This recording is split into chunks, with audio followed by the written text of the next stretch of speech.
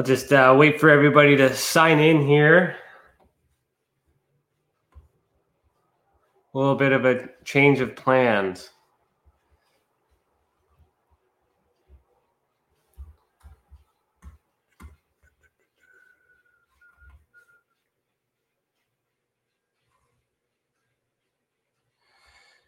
Hello. I'm just, 1 second here.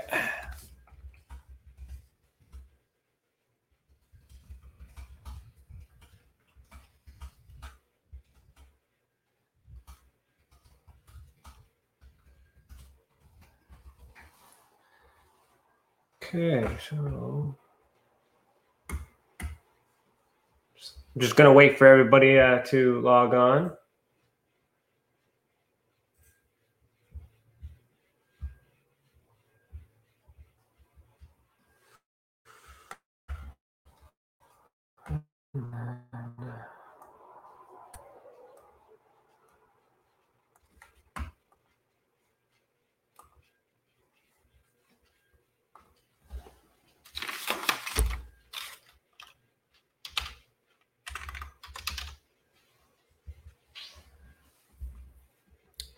Hello, Anita. Hello, Argo. Hello, Lisa. Okay, well, you three are here.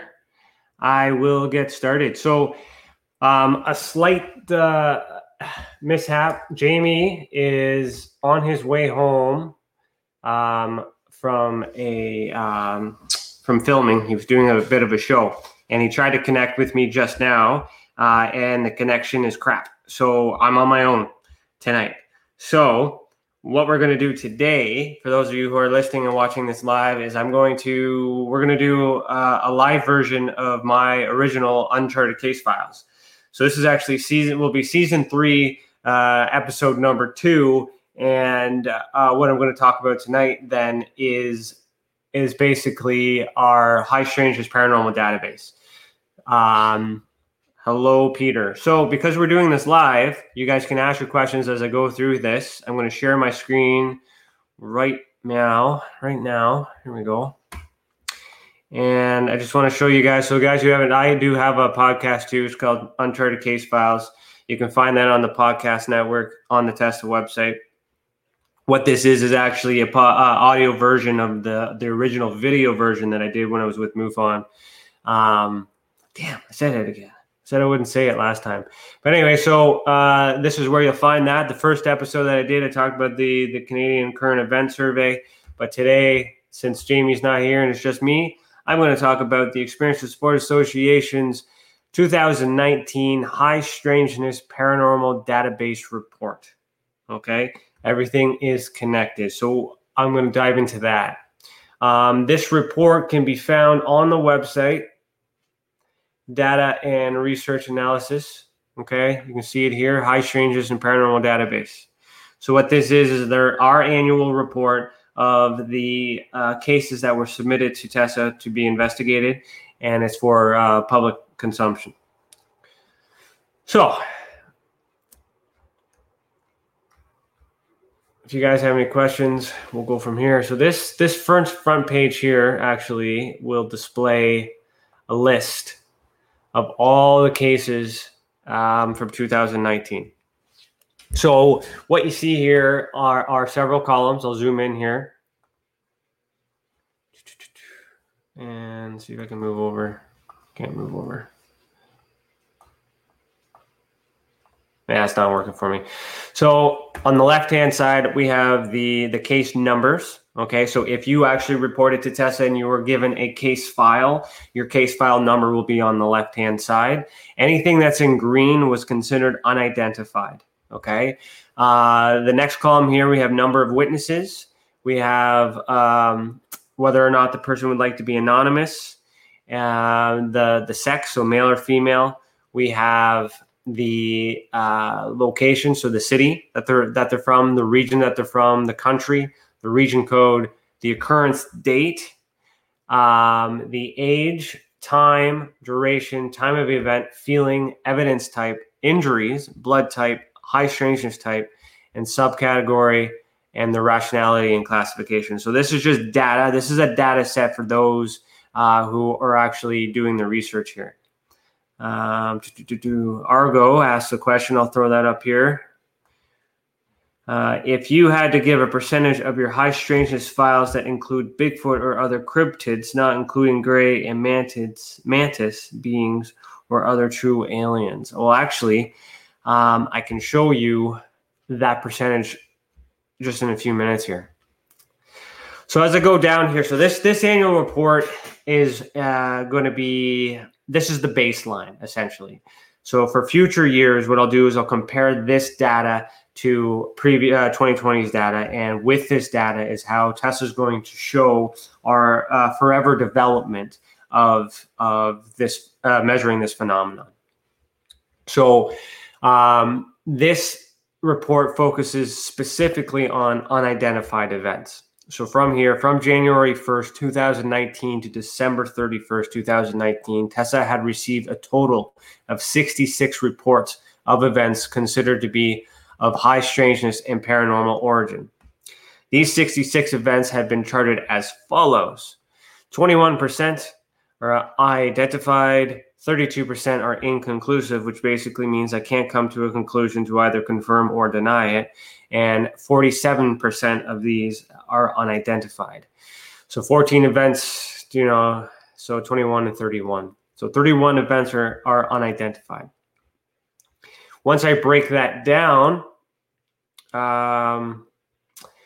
are the witnesses here. So we have an 81% of single witnesses. We have a split of 6% between 2, 3, and 4, or 5 or more witnesses here. Okay, so this just gives an average. Out of the 31, 81%, which is 25, chose to be anonymous, but 19% chose to identify themselves, which I find, there's a good variance there. We have a large percentage, 52% of these cases occurred in Ontario. 13% would have been, what's that, blue? Nova Scotia.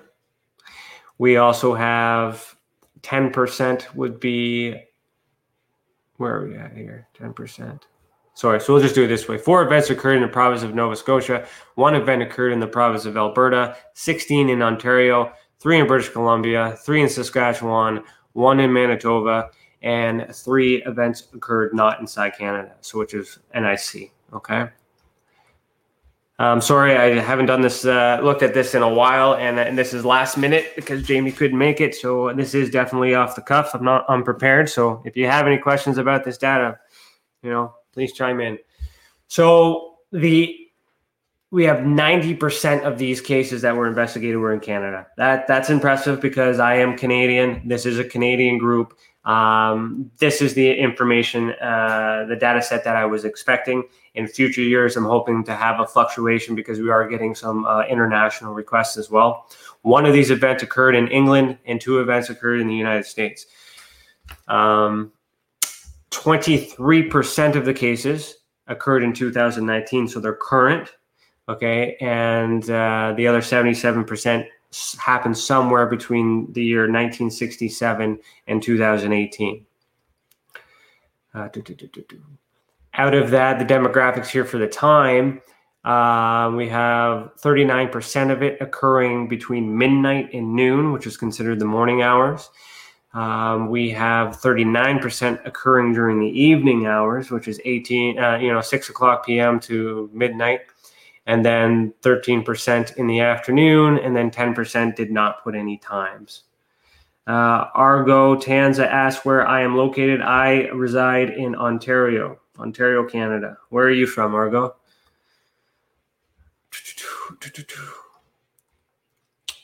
So moving on, I broke down the time, how long the events lasted based on what the reports have come in. 26% of those cases have ranged between 0 to 5 minutes in length. And coincidentally, another 26% of those were 60 minutes and above, so really long events.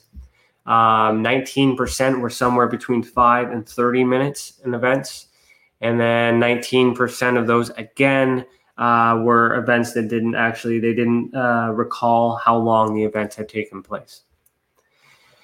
Out of that, 74% of the sample that reported in 2019 were adults, so between the 25 to 64.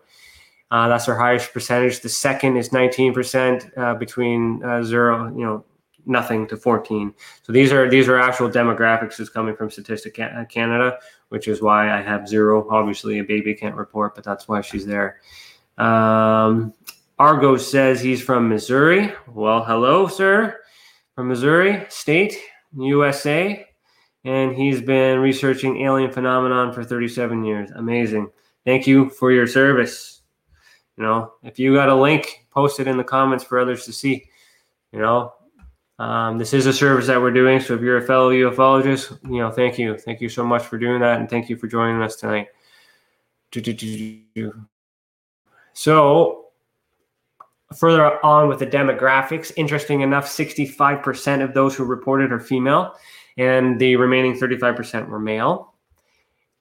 84% of the people, when asked what their blood type was, said they either didn't know what it was or they didn't want to divulge it. That was expected. I actually expected that to be like 100%. Because why am I asking for what the blood type is? Well, the reason why I'm asking what the blood type is because I'm trying to measure the trends between experiences and certain blood types. Because there is a theory out there that certain blood types are associated with certain phenomenon. So this is just a little additional piece of information that I collect. So outside of the people not knowing, I find it fascinating that the large percentages of 10% is actually A+.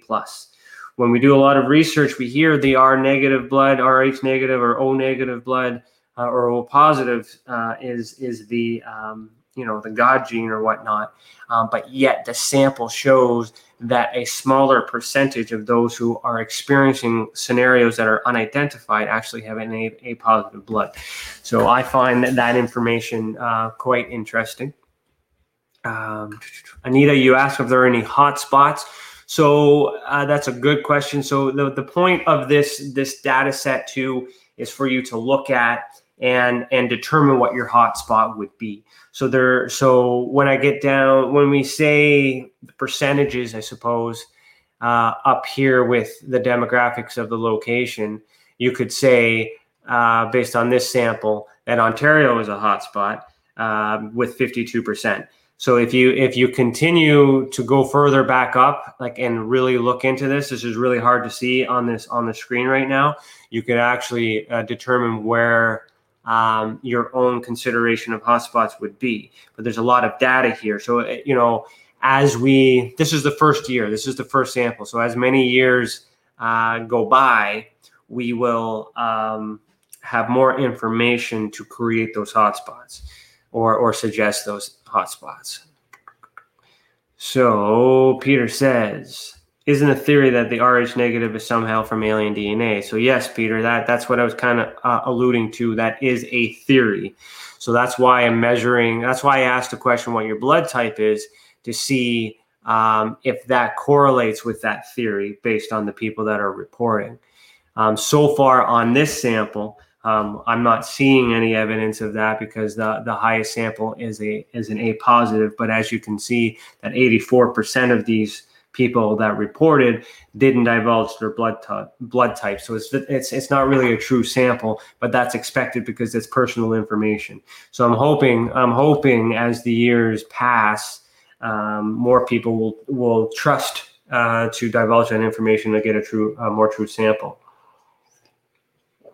O negative from Argo and Anita. A positive, yes, you are A positive. Anita, you are in this. I believe you have reported.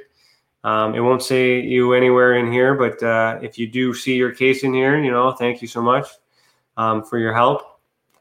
Where are we at here? So another thing I was measuring was the positive versus negative. So the interpretation of the event. 71% of the people reporting an paranormal or UFO event considered it to be a positive experience. 29% of that considered it to be negative. So I find this fascinating personally because a lot of people are reporting positive things. And if they're reporting positive things, then that's good. The negative ones are not as high as I expected. So this is good to see that a lot of people are accepting it and they're feeling good about it.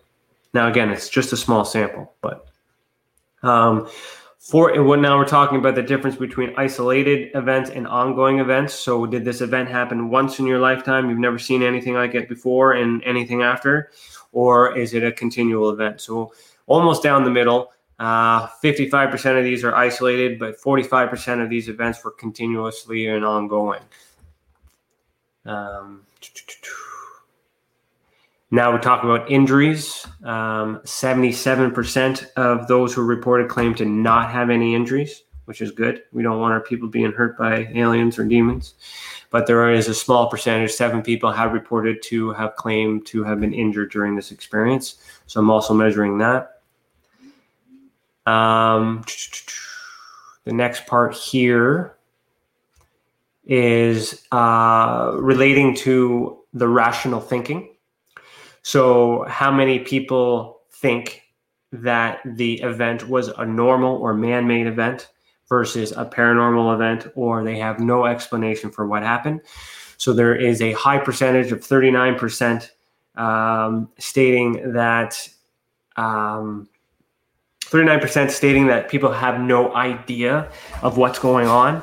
That's expected, and that's why Tessa is here. That's why I'm here, is to help educate everyone so that way we get better data in the future. Most people believe it to be paranormal, so that includes UFO, because the term paranormal means anything above normal or not normal. So technically a UFO or UAP or alien is classified as paranormal. So you UFO, right-wing fellas over there, you can eat it, because paranormal, paranormal is paranormal. So you're definitely paranormal.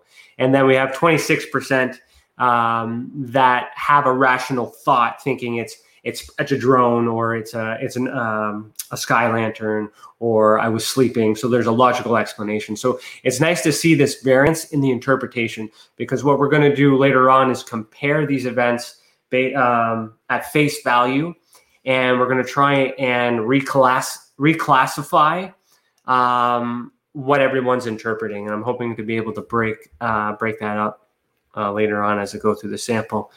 Lisa says, I am positive I am an experiencer I am a positive and I'm an experiencer in contactee. Yes, Lisa, you are definitely an experiencer. Oh, Alex. Hey, buddy. Alex is a fellow cryptozoologist from LA, California. He's probably, what time is it back there? So 10 o'clock now. Take 2 away. So 7 o'clock your time, right on. Says, you're doing a good job here, man. I really think that the observer perceptions, genetic details, even will play a big part in the future research. This is important. I absolutely agree with you. So for those of you who don't know, Alex and I have been talking. We actually do have a meeting scheduled sometime next Monday. I'm going to really pick his brain, and we're actually going to talk about how we can solidify and make this data like this. So, Alex, for you, this is basically some of the stuff I was going to share. But I want to get rid of all the fluff, and I've asked Alex if he would entertain a Zoom meeting with me in next week to talk about what my future plans are for research, and to change the classifications, to change the industry, to change the way ufology and paranormal studies have been for the last, 50 some odd years. So he's a big guy. So, I'll follow him, Alex Mistretta, go over to his Facebook page. That's a heavy hitter over there. Okay. Thanks for popping in. Again, sorry guys, this is completely unrehearsed. So this part is about evidence. So 87% of the people that reported in this sample, so it's 27 people, had some sort of documented or physical evidence. That is amazing. Okay, 13% didn't have any. Now, that's a small percentage, but just because they didn't have any data doesn't mean we weren't able to retrieve some. but on face value, they were not able to document any proper evidence as the experience has happened. So as part of the Academy plan, we want to be able to teach or educate people on how to collect the data on the spot, so that way people like us can do better research or better provide a better study for you. Now we break down into the classifications, if you will. So with TESA, you can report an aerial phenomenon, abduction, astral projection, extrasensory perception, apparition, entities, orbs, paranormal, cryptid. There's a few other things they're not listed here because they weren't reported in 2019, but we measure everything. So I used to do a lot of work for MUFON as a ufologist, studying UFOs. I don't just do that anymore. UFOs is so small in comparison to what I do, because I'm studying the people. And that's what the survey is. They're trying to learn what type of individuals are affected by what phenomenon to try and figure out, try to predict the right candidate to have the experience, because we want to be able to, I don't want to say use, that's a bad word to use, but I would like to have, like Lisa, for an example, she's reported quite a lot to us that I could I don't want to say prototype, what's the right word? Profile her as a certain type of experiencer, where we may be able to manipulate an event to have her actually have an experience the way that she had experienced again. And if we're able to do that, then we can record good data. So obviously with Lisa's consent. So part of this study here is to bring everything together. I talk a lot about how I want to bring everything together. This is the data that supports that theory. I'm not just talking about it. There's actual research that correlates with it. So based on this sample, 29% of what came in were aerial phenomena. No surprise. That's what I used to do. They all know me for UFO. 19% were entities, still considered UFO, because some of these could be extraterrestrial entities. Some of these could be Bigfoot or Sasquatch, depending on how they were classified. So for you, Argo, that'd be some information for you there. 3% is the cryptid. We also have astral projection, which is 10%. Extrasensory perception, what color is that? 3%. Apparition is 6%. Entities 19, orbs is 10%. So that can be classified in aerial phenomenon as well. But again, this is the classification that the user chose to describe the event that they were perceiving at the time.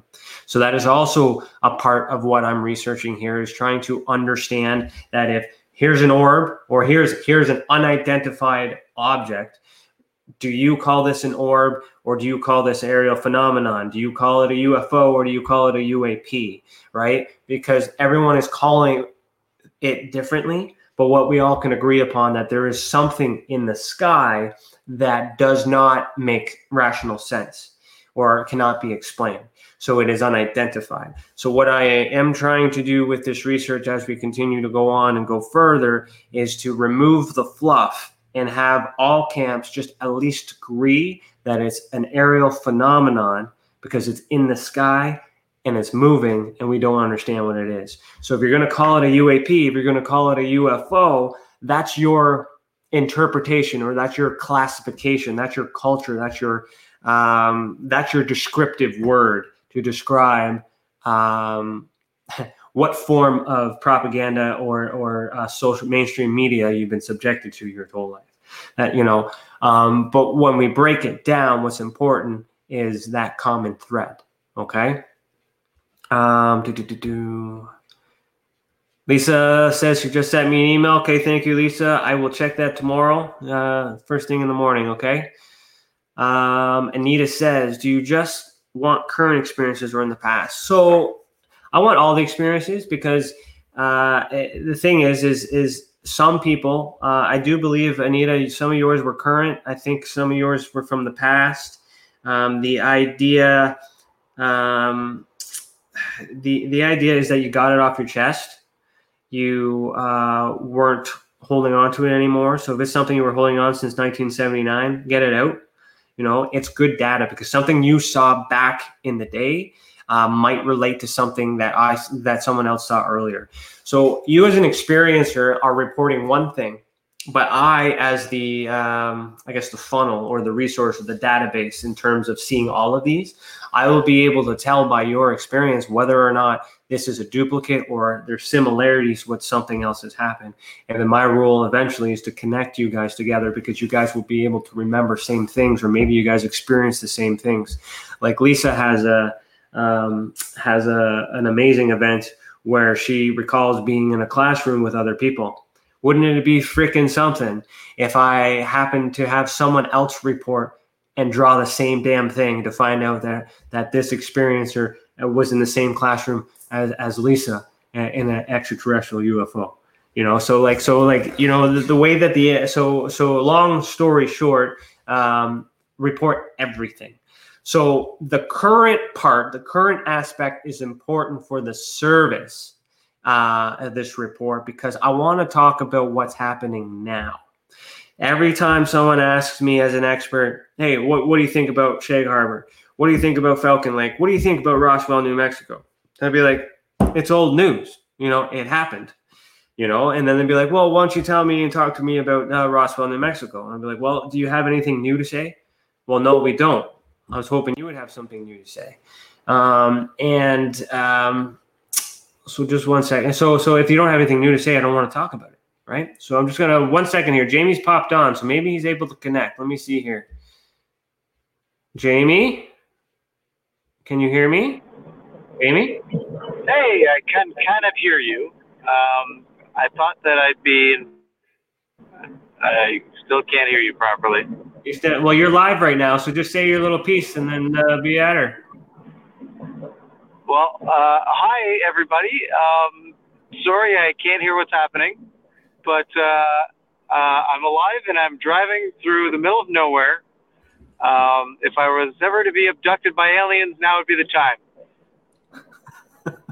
All right, well, you stay safe. I hope you can hear me. And you make sure you get home before midnight. You can't hear me, can you? All right, enjoy the show. I can't wait to watch this. I love you all. Okay, peace out. Don't die. Love you. Bye. Oh shit. All right. So I don't know if the best to hear anyone here. 68% of those tribes would appear to be physically associated with 32%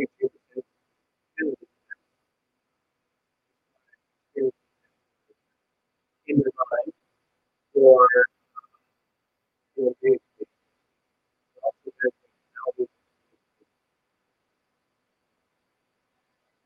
my sound. Peter, does it sound better? Does it sound better now? No.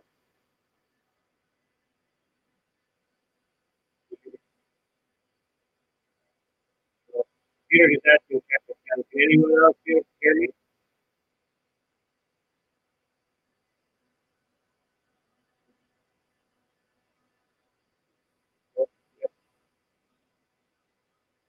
Oh, garble? That's probably just me mumble. Right here. I'll get closer to the mic here.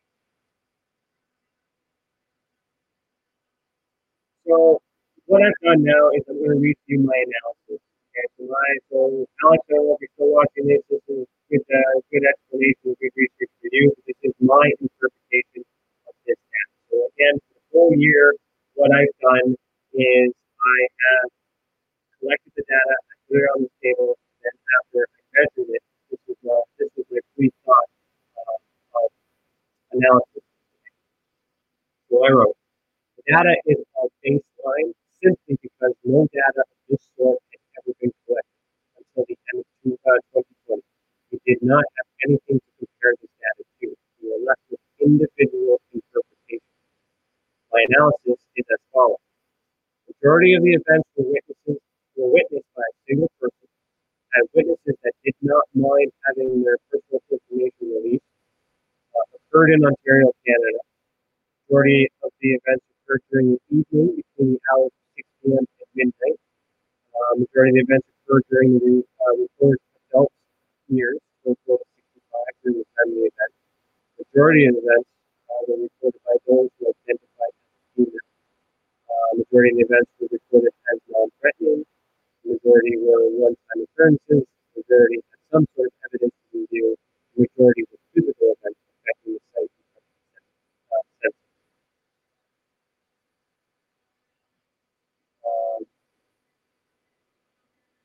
Am I still breaking up right now? So the above data suggests that a female between the ages of 24 to 65 from Ontario, Canada, who is alone, doesn't mind having their personal information released, is more likely to experience a similar, non-threatening paranormal experience between the hours of 6 p.m. and midnight, and will be able to have enough time to capture or document some sort of evidence. So that is my explanation based on the interpretation of the hypothesis from data is biased due to the following: that less than 1% of the world's population participated in the survey. I live in Ontario. I'm still breaking up, eh? So, can you hear me now? Is this better? Let me get this figured out here before I continue. There is a delay between you guys commenting and me talking, so don't know.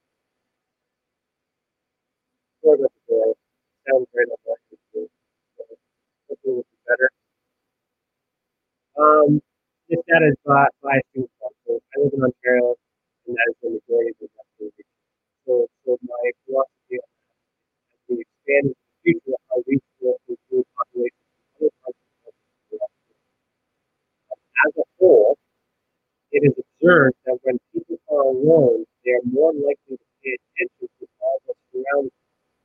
We tend to become easily distracted when in groups as our attention is focused on direct and deliberate stimulation as opposed to complete focus.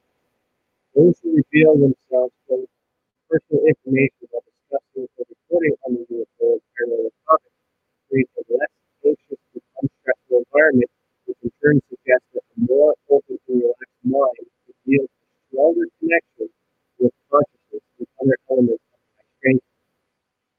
A typical workday is from 9 a.m. to 5 p.m., which may be the reason we are experiencing more events during the evening hours. The majority of us are home, relaxed, isolated, and comfortable, tethering between awake and dream states. Studies have suggested that our human brain is not fully developed until the approximate age of 25, and as we continue to mature, our brain will begin to shrink until it reaches approximately 60 years before it starts to deteriorate altogether. Statistically, females participate in more relaxation and comfortable rituals such as meditation, yoga, prayer, etc., whereas the typical male tends to take more aggressive rituals such as heavy lifting or construction projects. The possibility of being in a more relaxed environment more often suggests a higher probability of noticing and experiencing a paranormal event. So, it is acknowledged and understood that these characteristics can apply to both male and female parties and in all walks of life. However, for the purpose of supporting the data collected, I am seeing a large comparison between a relaxed mind and events of high phases.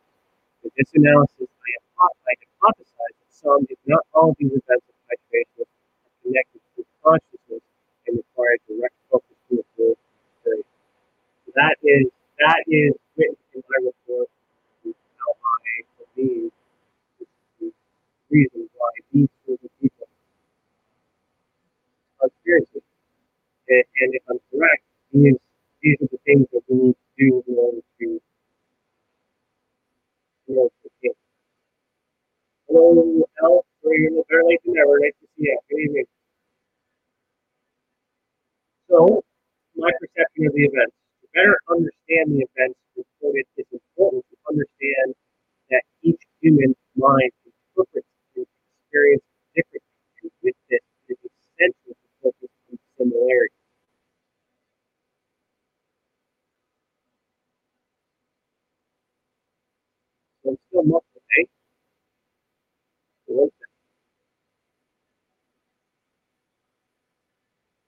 try this. Is this better? I don't know why it's muffled. It wasn't muffled before. It wasn't muffled before.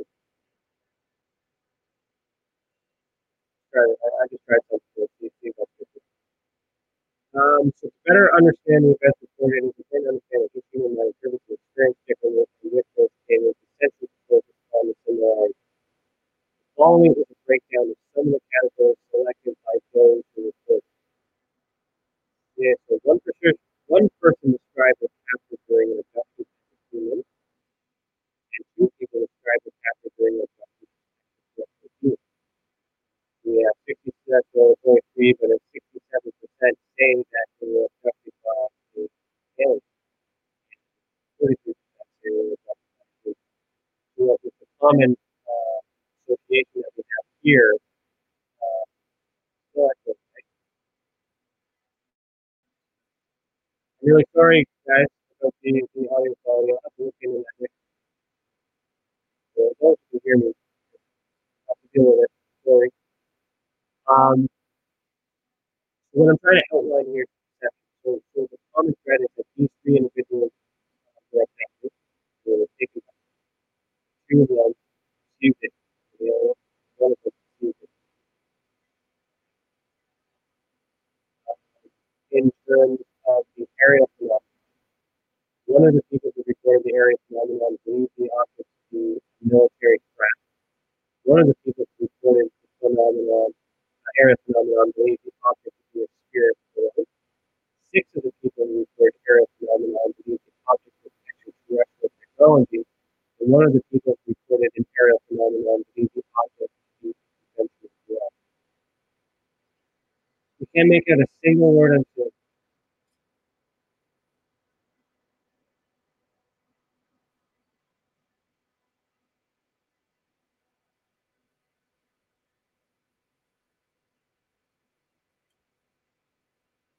one second.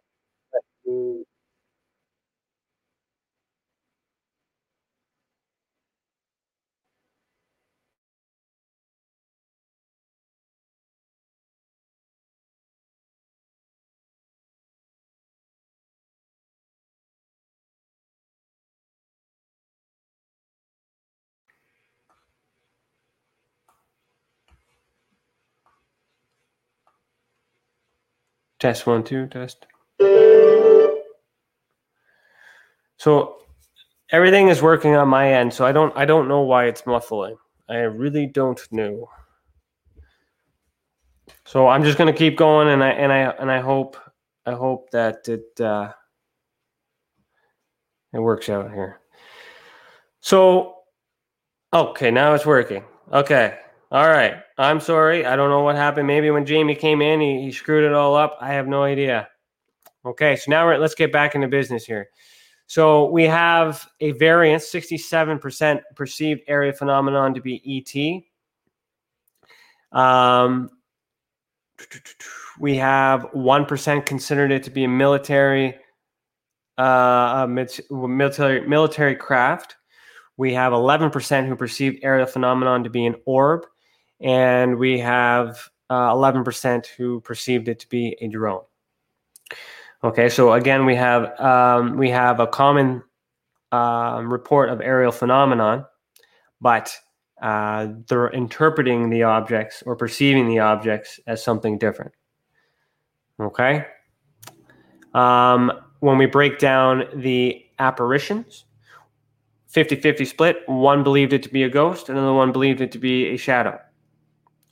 When we're talking about the entities, three people believed it to be a shadow figure, two people believed it to be a human child, and one of the people reported an entity believed it to be a half human and half something else. So there's a internal breakdown of the entities. So then I go into a list of the events described by the witnesses. So that I'm not going to read all those now, but those are all there. So what I want to show you is what I've done since then. Is if you go to the website and you go witness statements, this is new.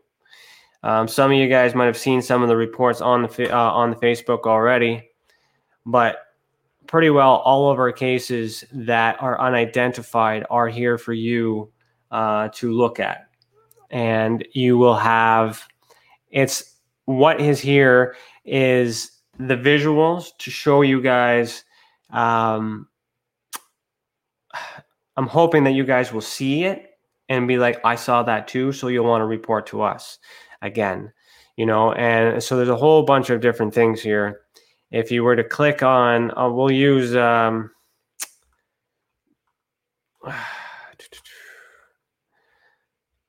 like this one, for example. So this is a military craft. So the explanation by the witness was, driving my delivery truck to Lindsay on Trans-Canada Highway 7 between Manila and Lindsay, aircraft was descending in my direction. I pulled over onto the soft shoulder, observed the aircraft, believing it to be a 747 freighter plane. I sometimes observe aircraft during my deliveries and watch them. This was a clear moonlight night with very few clouds. I was intrigued by the descending aircraft so far away from Pearson International Airport. Another picture here. The aircraft was showing no marker flashing strobes on wings. As the aircraft became more visible, I began to notice its outline. It was still descending slowly at a shallow angle. The wingspan was very wide with a slight pronounced middle bump. I assumed to be the cockpit area. At approximately 1,000 feet, the aircraft began to level out and changed its direction slightly. The landing lights dimmed at approximately 12 miles per hour. The aircraft flew past me to the left of the truck at approximately 500 feet. The aircraft was a perfect diamond shape, black with a dull white light in each corner of the diamond. Along the center line, but just behind the middle of the aircraft, a red revolving light turned slowly. It reminded me of an old police car revolving red lights. No engine noise heard or observed. The aircraft began to change direction, slightly moving west, northwest, and slightly increased speed and began to climb higher and higher. A long, thin cloud was behind me, and the aircraft flew into it. The cloud glowed white as the aircraft entered it and dimmed as it passed through it. I watched the aircraft pass into the distance and until it disappeared into the black night sky. So as you see here, he's reported this as an aerial phenomenon. I've classified it as, with the Valet and Heine classification of a CE1 and FB1, so flyby one and close encounter of the first kind. And then I have a call to action. So the purpose of these on the witness statements is so you guys can read them as the witness has reported it. I show you the evidence that we've collected through investigation. And the idea here is if that reminds you of something that you've seen elsewhere, then we can compare that to other researchers' work. We can compare that to your own work. And these are part of the way of getting the word out for the experiencers. So we've talked about Lisa several times. She's very comfortable and she's very open with her cases. And I use her as a poster child because we have her, just because we have her consent. It's easy. It's easy to talk about her because we've been working with her for a long time. And I know, Anita, you have some cases on here too. So, I mean, if you see your case as I'm flipping through here, we can talk about it. I just don't want to identify you to any of these cases. But we talked about this case with Lisa many times here. So for her, this helps validate what has happened to her. Because now it's on paper, now it's on print. If she ever wants to share her story, she can identify and say that this is my case, this is what happened to me, this is my experience. So it's been written on her behalf as the experience based on the permission that was given. So that is part of the reason why we do what we do, is because we're trying to create awareness, and the best way to create awareness is to show. But we don't do that. That's why I'm releasing the 2019 stuff almost near the end of 2020, because we've worked all this time together. We've spent all this time learning and getting the information and working through the emotions and the comfort to get to this point. Other organizations just want to pump the information out and just show it before it's even investigated. These are already investigated. These are already closed. These are already unidentified. And what you don't see here is my investigative report. Lisa has a copy of my investigative report in case anyone ever wants to challenge it or anything like that. And I have a redacted form that I could provide if any investigator wants to review it. That's basically the ebb and flow of that. So I'm going to spend the last little bit talking about the reporting system. If you guys have any questions, now would be, we can talk about that at the end. Since I did cut out, I don't know how long, so we'll do the questions here at the end for as long as you guys are entertained. But I would like to break down the reporting system. Okay, so you can actually understand what questions are being asked and why they're being asked, okay? First of all, this form is mobile, tablet-friendly, and web-friendly. So no matter where you are, you can pick up your phone and you can just document it, okay? This is a form of expression. So at the end of the report, I'm hoping that you just feel good because you've talked about it with yourself. You've written it down. You've gotten it out of your head. You've reread it. You've proofread it. And then at the end of it, if you decide to click send, then we get it and then we can work with you. But if you get all the way to the end and you read it and you're like, you know what? I don't want to send this, then you don't have to. But somewhere along the process, and I guess I'll turn to Lisa and Anita here, if you guys can validate, somewhere along the process of filling out the report, it helped you guys understand or think about the event in a different way. I could ask you what happened. You could tell me everything, but this is asking you specific questions to help me investigate and to also probe you into divulging or thinking differently about your own experience. Because when it's in your mind, all that information is hard to get out.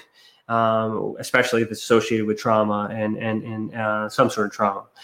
Okay, so the first question, the most important question is, did you witness this event?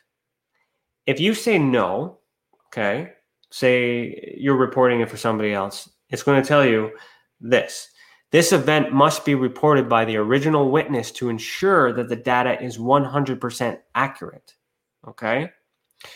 If you're filling out this form for the witness, make sure you have permission and you provide their proper contact information. Meaning I don't want your contact information. I want their contact information because it's them that we want to talk to. Failure to do so will result in an inaccurate investigation. Why? Because I'm not talking to the source, right? But some people may not have access to the internet, so there's reasons for that. Oh, Lisa, you've experienced something new. Lisa, did you fill out a report? Like a new case for me? Yeah. All right. I hope it's a positive one. I really hope it's positive. So we assure you that your personal information will be kept confidential. If you have any concerns or would like to share the experience as general knowledge, please contact Tessa directly. So basically, it's a redirect. So then you're like, okay, well, I am the original witness, right? Because if you wanted to be anonymous and you want to say no, you have to say yes in order to get in. So now that you're in, okay, you did witness the event. So including yourself, how many witnesses are there to this event? You have your selection of 1 to 5 or more, okay? So if it was just you, you just pick one. Are you or any of the witnesses willing to be contacted for more information? So that's just consent. If you don't want to be contacted, you say no, we won't contact you. We'll just investigate based on the information you provided. If you want us to reach out to you, then you say yes. We need to know what you want, okay? Have you reported this event to anyone else? So the answer would be, you could say no, okay? We're getting it for the first time. If you say yes, and then it's going to ask you the question, who did you report to? So we only want relevant information so that way we can do something. So for an example, if you reported to the police or you reported to another UFO reporting agency, that indicates to us that there's more information or different information because their survey or their questionnaires are different. They might ask different questions. So they might have additional information that we can use. So from that, I'll go and I'll make a formal request to have them share that information with us so that way we can help you. So lately, the other organizations have not been cooperating with me. But I did get a referral from MUFON Canada today. Jason Carnigan, if you're watching this, thank you so much for referring a paranormal shadow figure event to us today. So that's good to know. So this is a little bit of a survey. Were you satisfied with their performance? So say you did report to another agency and you were satisfied, then that's good. We want to know, right? If you weren't satisfied, then you get to tell us how we could do better. We just want to know what the other people, what you were expecting from the other ones and what they didn't do, and then we want to know what you want, so that way we can provide more value to you. Okay, were you referred? We would like to know where you heard us from. We want to know where our marketing is coming from. We want to thank the people that are referring you to us. So once that's all of the way, the question is, would you like the report to be anonymous? So if you say no, then that's fine. That means we can say your name, just like Lisa. We're able to say her name because she said no to anonymity. But if you were to say yes, okay, we specify. Only statistical data and direct evidence will be used to inform the public. Your personal information will not be released. So what that means is I will share the images, I will share the story, I will show the demographics, I'll add it to the report, but I'm not going to tell them who you are. I'm not going to tell them where you live. I'm not going to tell them all that. That's confidential. So a lot of people seem to have a misconception of what's anonymous and what's confidential, but I have that here to explain that to you to make sure you're fully aware of the answers you're selecting. Okay. Contact information: your first, last name, date of birth, phone number. We want to know if that's a cell phone or a landline. So if it's a cell phone, then we have the ability to text you. If it's a landline, then we know we have to call you, right? So that helps us get a hold of you the best way. Okay. If you have an email, then we have that. We ask what your preferred method of contact is. So if you prefer to be contacted by email, then tell us that and we'll reach out that way. If you prefer to be contacted by phone, then we'll call you. So that way we can get a hold of you. Okay. The next part is we ask where the experience occurred. We don't care where you live unless where the experience happened was in your home. But we have no way of knowing that the experience happened at your home unless you tell that at the very end. So what this means is you're able to talk about your personal space without identifying that your personal space, because it doesn't matter, because we're looking into the building itself, the location, the graphical area of that. And when we share this information with the public, they commonly want to know where it happens. We can tell where the event happened without connecting the event to your home, if that makes any sense. So it's just a safer way of releasing the evidence while protecting your confidentiality. Okay, so if you don't know the street number, you don't know where it is, you're trying to remember, there's a quick link here. Google Maps will help you find the address. You need to find the postal code. There's quick little links there to help you because we need that information. Then we ask for the date the event occurred. If it wasn't exact, that's fine. If it's approximate, that's fine. Okay, so you just be specific. Then we want to know how old you were when the event happened. It doesn't matter how old you are now. Other organizations like to collect all this information about you and where you live and where you work and all that other stuff. It has nothing to do with the event. I just want to know where it happened, and I want to know how old you were when it happened, right? So, hello. Oh, Lisa. Oh, it's not a positive one. I'm sorry, Lisa. I also sent you pictures my mom took on the emails as well. Okay, thank you, Lisa. I will look into that tomorrow. Hello, Jean-Francois. All right, this is the man. This guy here, I'm going to take a quick look. I'm going to talk about him at the end, or maybe I'll talk about it right now. No, we'll wait till the end. This guy, no, we'll do it right now. This guy here works for Adipan, and he is officially a partner and affiliate of Tessa. And we're just working through the details now, but he's going to give us a couple posts at some point to share on the Tessa page to announce what he does and where he's from, and he has accepted the offer of representing the province of Quebec for Tessa as the Quebec ambassador. So that's basically means he's going to be my guy in Quebec doing what I do here in Ontario. So if any of you guys speak French and you need to talk specifically in French, I'll be referring you to Jean-Francois. Okay? So, John, this is going to be a repeat for you because I talked to you about this morning. So again, we want to know how old you were when the event happened. Then we asked that question about your blood type. I want to know, measured the trends of the blood type. What time did it start? What time did it end? And then I want to know if it's an ongoing or isolated incident. I want to know if it's a positive or negative experience. What these do is these kind of indicate when I'm looking at a batch of cases. If it's ongoing, then that will kind of bump it up in terms of we need to really look at this. If it's negative, it also will bump it up a little bit further for me to look at that prior to the ones that are isolated and positive, because that basically means that the person's just reporting it for good information. There's no emergency. Okay, so if you believe it to be negative, select negative, but don't lie about it. Because there's a lot of negative, and we have to triage everybody like a hospital. We have to assess with them in the order, and they take a while. And if you're in great danger, you should call the police. But I assure you, I put a great deal of hours into every single case, which is why it takes so long for me to get back to you. Were there any injuries or damage caused to anyone during this experience? That's important to know. And then you have your type of experience. So you can select where it's categorized. Is it an abduction, an aerial phenomenon, an astral projection, an apparition, a crop formation, cryptid, entity, extrasensory perception, human-initiated contact, orbs, possession, unexplained livestock death, unusual or paranormal activity, or unusual weather phenomena. If you're unsure of what it is, you can select abduction, for an example, and it'll give you a definition. The action of an instance of forcibly taking someone against their will.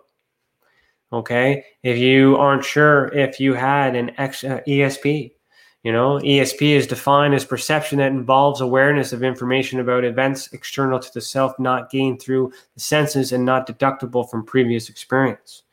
If you're not sure if you saw an apparition, well, an apparition is defined as a term as an anomalous experience characterized by the apparent perception of either a living being or an inanimate object without there being any material stimulus for such a perception.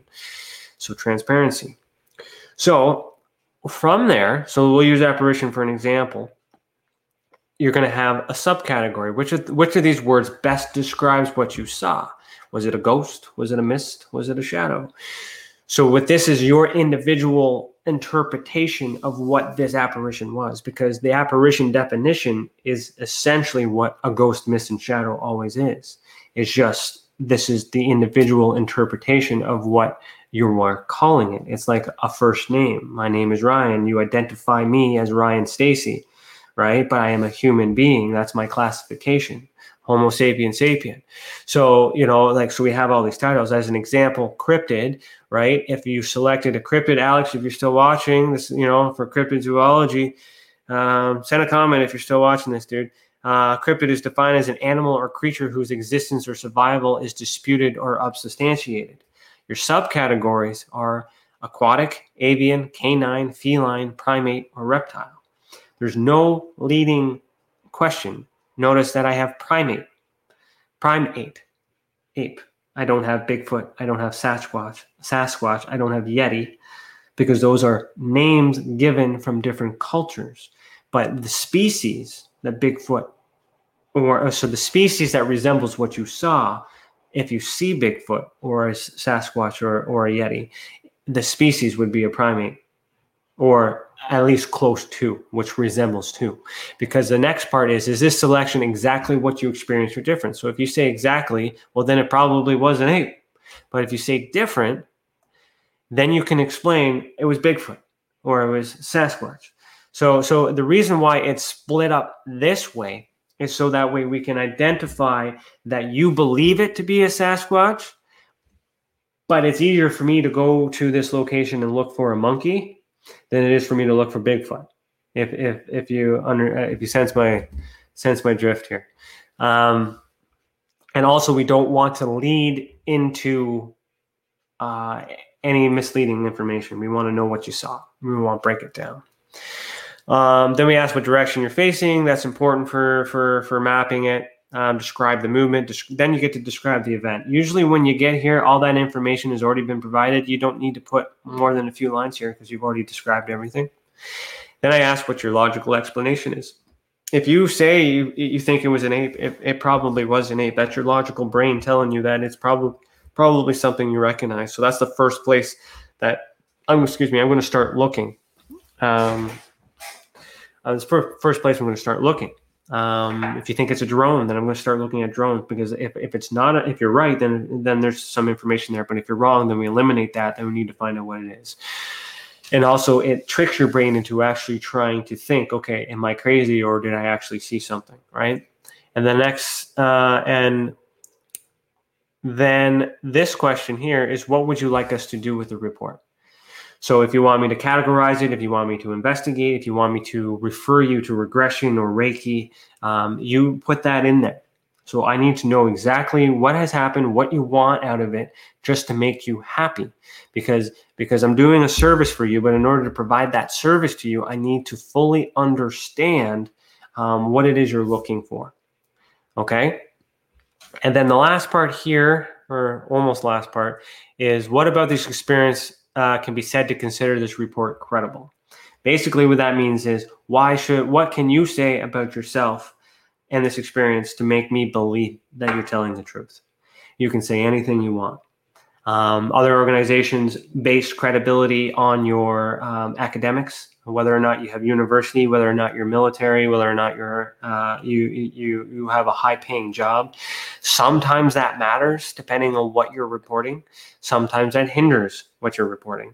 I can tell you that a lot of these reports that I have in here are people who suffer from some sort of mental health that is not associated or had anything to do with what they're reporting. But had they have mentioned that, or had that happen to be any relevance to the investigation, people would use that to discredit them. But it has nothing to do with it, because the reason why I say it has nothing to do with it, because there's multiple people who don't have mental illnesses reporting the same thing.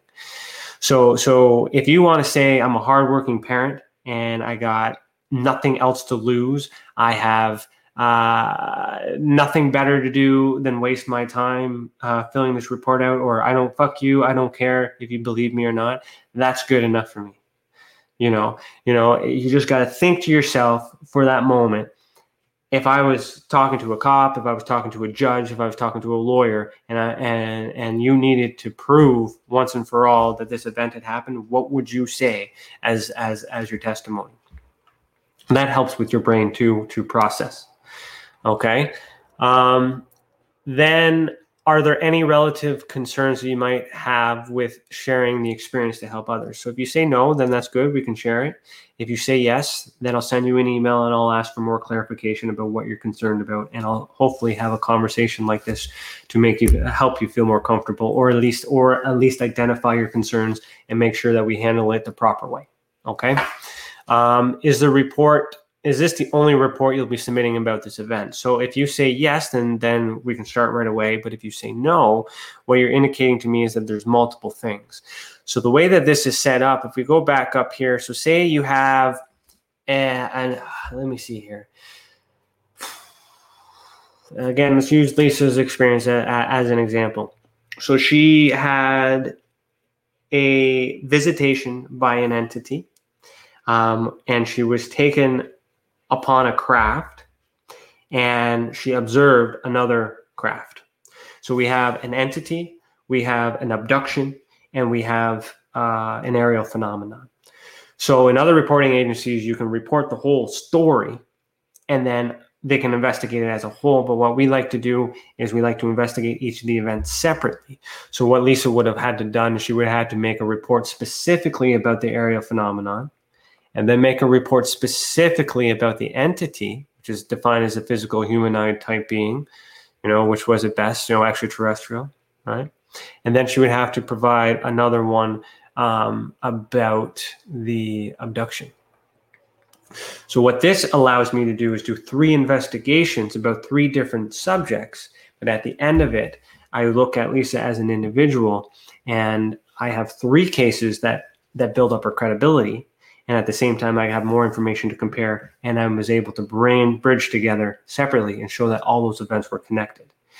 So which we now consider her what's called a multiple experiencer.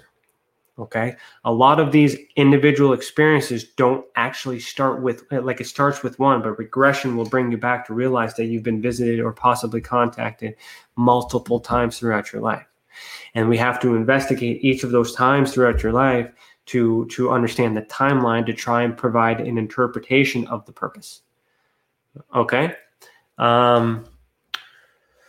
So skip through all that. If you make it through all the way here, if necessary, are you willing to complete other forms? So that's just basically saying if we have more information, which we will have, to go deep dive into our reports in the future, you're willing for us to reach out again.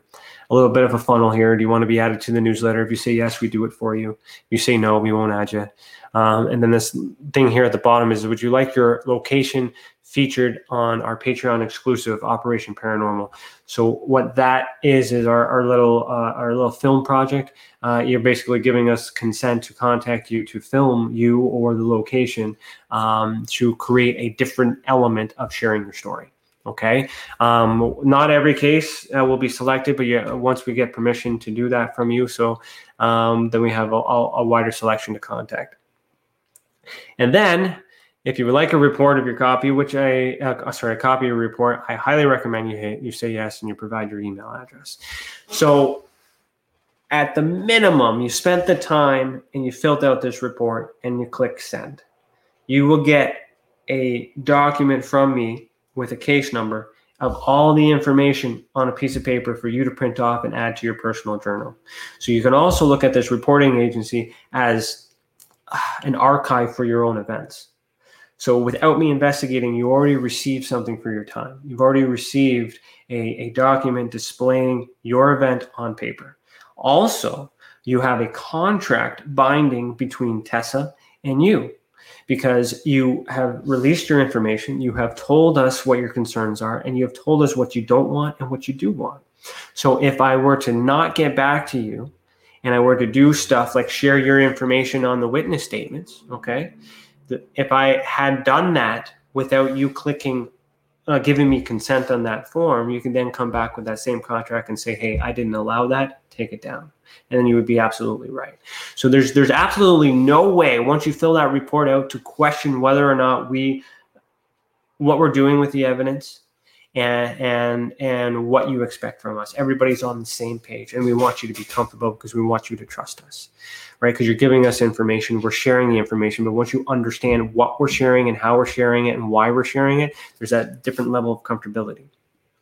So the double-edged sword here is that this also defers a lot of people from actually reporting. I get analytics on the website showing that a lot of people visit this page and a lot of people fill out the report, but they don't actually click send.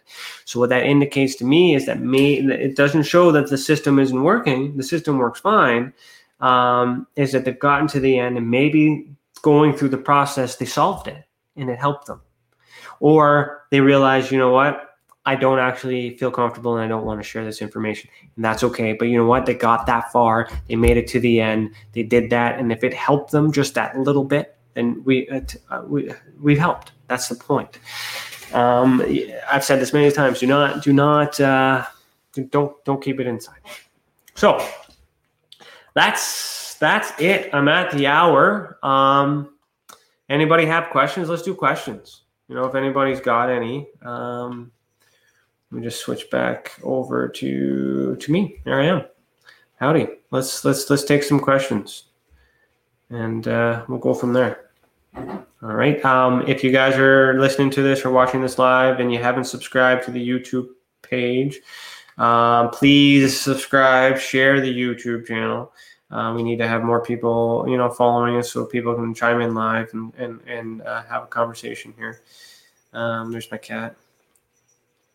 There's a bit of a delay, so I'll just wait a little bit, see if a question pops in, and we'll go from there.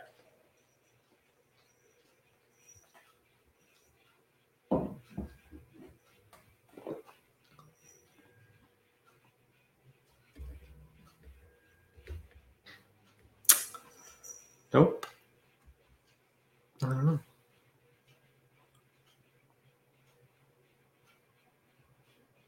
Someone's got to have a question. There's 5 of you watching. 3 on Facebook. 2 on YouTube. No questions? I hate to cut it off if there's a delay in you guys writing your questions. So,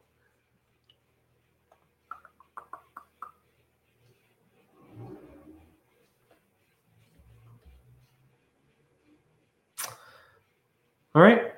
Well, I guess that's that. So, thanks for watching. Tune in next week. Jamie, I don't think Jamie has any other plans. Here's a question. There we go. Anybody notice clones of people, in, say, Australia or New Zealand from TV shows? And I can't quite say I understand the question. Like clones of, like, you're saying people are being duplicated in Australia. I don't know. I mean, the technology for cloning, I've read, is in development. It's possible to clone. What's the reason for cloning? I don't know. I have not seen any clones. I've seen twins. Peter says, you've explained everything so well and no question needed. Thank you, Peter. And Dale says, I only wish for this channel and test it to do great. Well, thank you, Dale.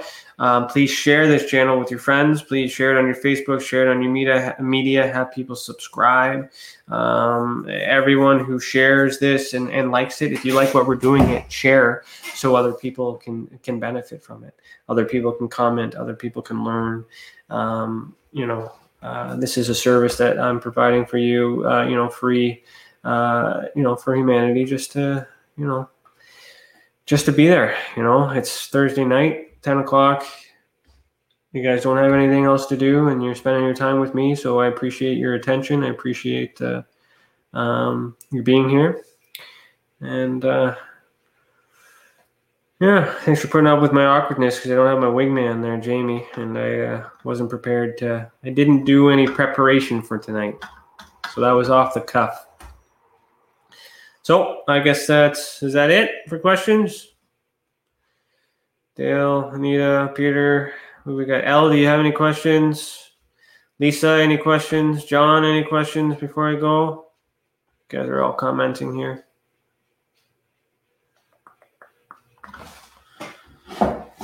Should check on the staff that are working here. Oopsies.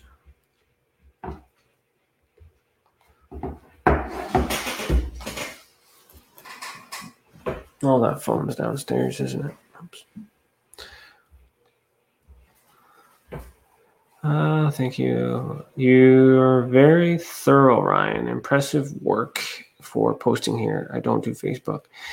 Thank you for the compliment. You don't have to do Facebook. You found me here on YouTube, so that's good. If you are talking to people in your area or you're out on a gathering and the topic of UFO or paranormal comes up, just drive them to the website. Drive them to the website or the YouTube page. Just show them, get them to like and endorse it.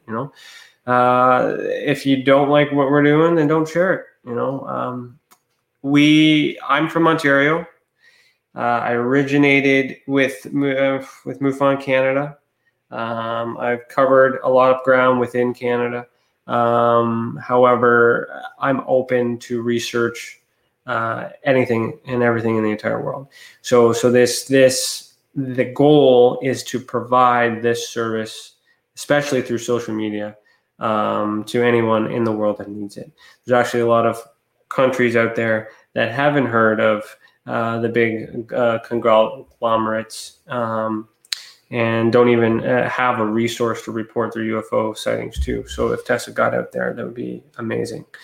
John says, at the job, I don't have any question. All is good. Well, hope your boss isn't watching there, John. And he says, do you have a case of alien hybrid kids with black eyes? John, yes, I do. Yes, we do. And Anita, I think that's your case? Question mark. Ask me, correct me if I'm wrong, or don't say anything at all. Let me bring her up here. Share the screen again. And I will show you.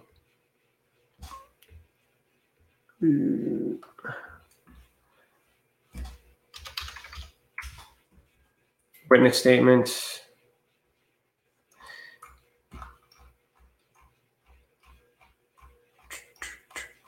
There's two. If I recall, 31 and 32. Yeah, right here. So 31 is an entity, human child, and so is 32.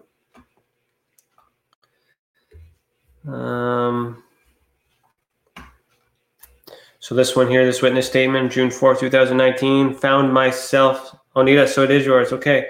Found myself looking at roughly 12-year-old boy. I felt as if I was laying down. He was staring at my midsection. I felt like I had no clothes on. I was studying his face, a bit strange, huge round, black eyes. I said, what do you want? He snapped his head towards me, and all I saw were these black eyes getting closer. I'm out black. So that's this one here. And then the secondary event, similar, is I was laying down and I could see a young female sitting on something close to my head. I looked at her knowing how strange she looked. I can only describe her as a pixie girl, straw-like short, dirty blonde hair, and crappy pajama-like clothes. His elbows on her knees and her head in her hands. I said, what do you want? She quickly looked at me, and all I saw were eyes coming towards me out black. So this is what we got on that. So this has been investigated thoroughly. I don't have an explanation for that. Anita has the report on that. And again, a baseline. If I see something else that looks like this, we can compare these black eyes to other things. Actually, you know what? We'll talk about comparisons here. A neat little thing. This case here, and Lisa, I think you'll appreciate this one. This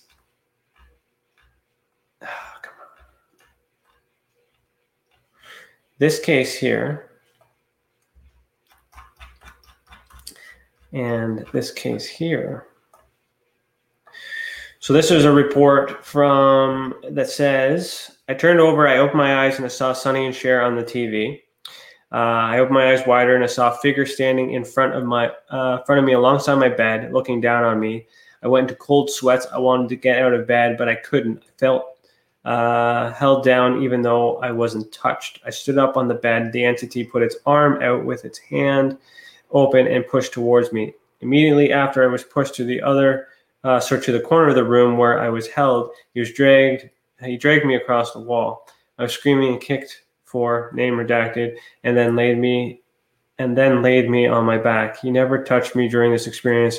I was shoved against the headboard and held there. So this is what they drew. Okay. So what is interesting here, and I'm explaining this information for the first time. I want to dive into this case too. This is another case of Lisa's, but Lisa had drawn something very similar. Okay. So this is something similar, identified as an ET abduction. This one was identified as a shadow figure entity. This is what the witness had classified. So we have two different interpretations of classification, case in point. This is what he drew. This is what she drew. Very similar. We have the cloak, we have the dark, we have the hand. The hands look very similar. If we go further down, Lisa was able to identify the features of the face. So by comparing and measuring all these things separately and together at the same time, I'm able to use these two separate cases to verify that this person saw something similar to what she reported. So therefore, if I have to debunk or discredit this report, I would have to debunk and discredit this report as well. But I can't. This one is unidentified as well as this one. So therefore, it's possible, based on the visual point, that we're experiencing either this is a shadow figure or this is an entity, or both of them are the same, or they both saw the same being. So that is why I do what I do, and everything is separated. It takes more time. It takes longer for me to get back to it, but I assure you that this is research that has never been done before. And I know that because I've been around the block and I've been a part of the leading organizations that do it, and they don't spend any time dealing with the people inside the craft, let alone looking for the craft. And I'll be completely honest, as a ufologist, and I mean, John, I know you're a ufologist, but you're on the side here of supporting the witness. But once disclosure happens, all that's going to basically do is confirm that the military has military tech. That's it. Nobody is paying any interest into the people right now, which is why we're doing what we're doing. We're looking towards the future of disclosure. So when disclosure happens, all these asshats doing ufology are going to be out of a job. What's important is the people that are affected are going to need someone to turn to, and again, that's why I created Tessa. That's why we're here. And L says, I will tell my girls about your organization and website. They have had experiences too. Thank you. Please do that. Go to the reporting. Let me see here. I can put that up on a banner. Yeah, so the banner down here below. I should have had that running the whole time. Sorry. I'm lost without you, Jamie. So anyways, that's it. It's time for bed. I gotta restart my computer and probably have another tea, wind down, and hit the sheets and get up in the morning and run the Blacklight office. So thanks for watching. Thanks for your entertainment. Thanks for sharing your Thursday with me. Have a good night. Keep your eyes in the sky. Say it with me, guys. Heal the world.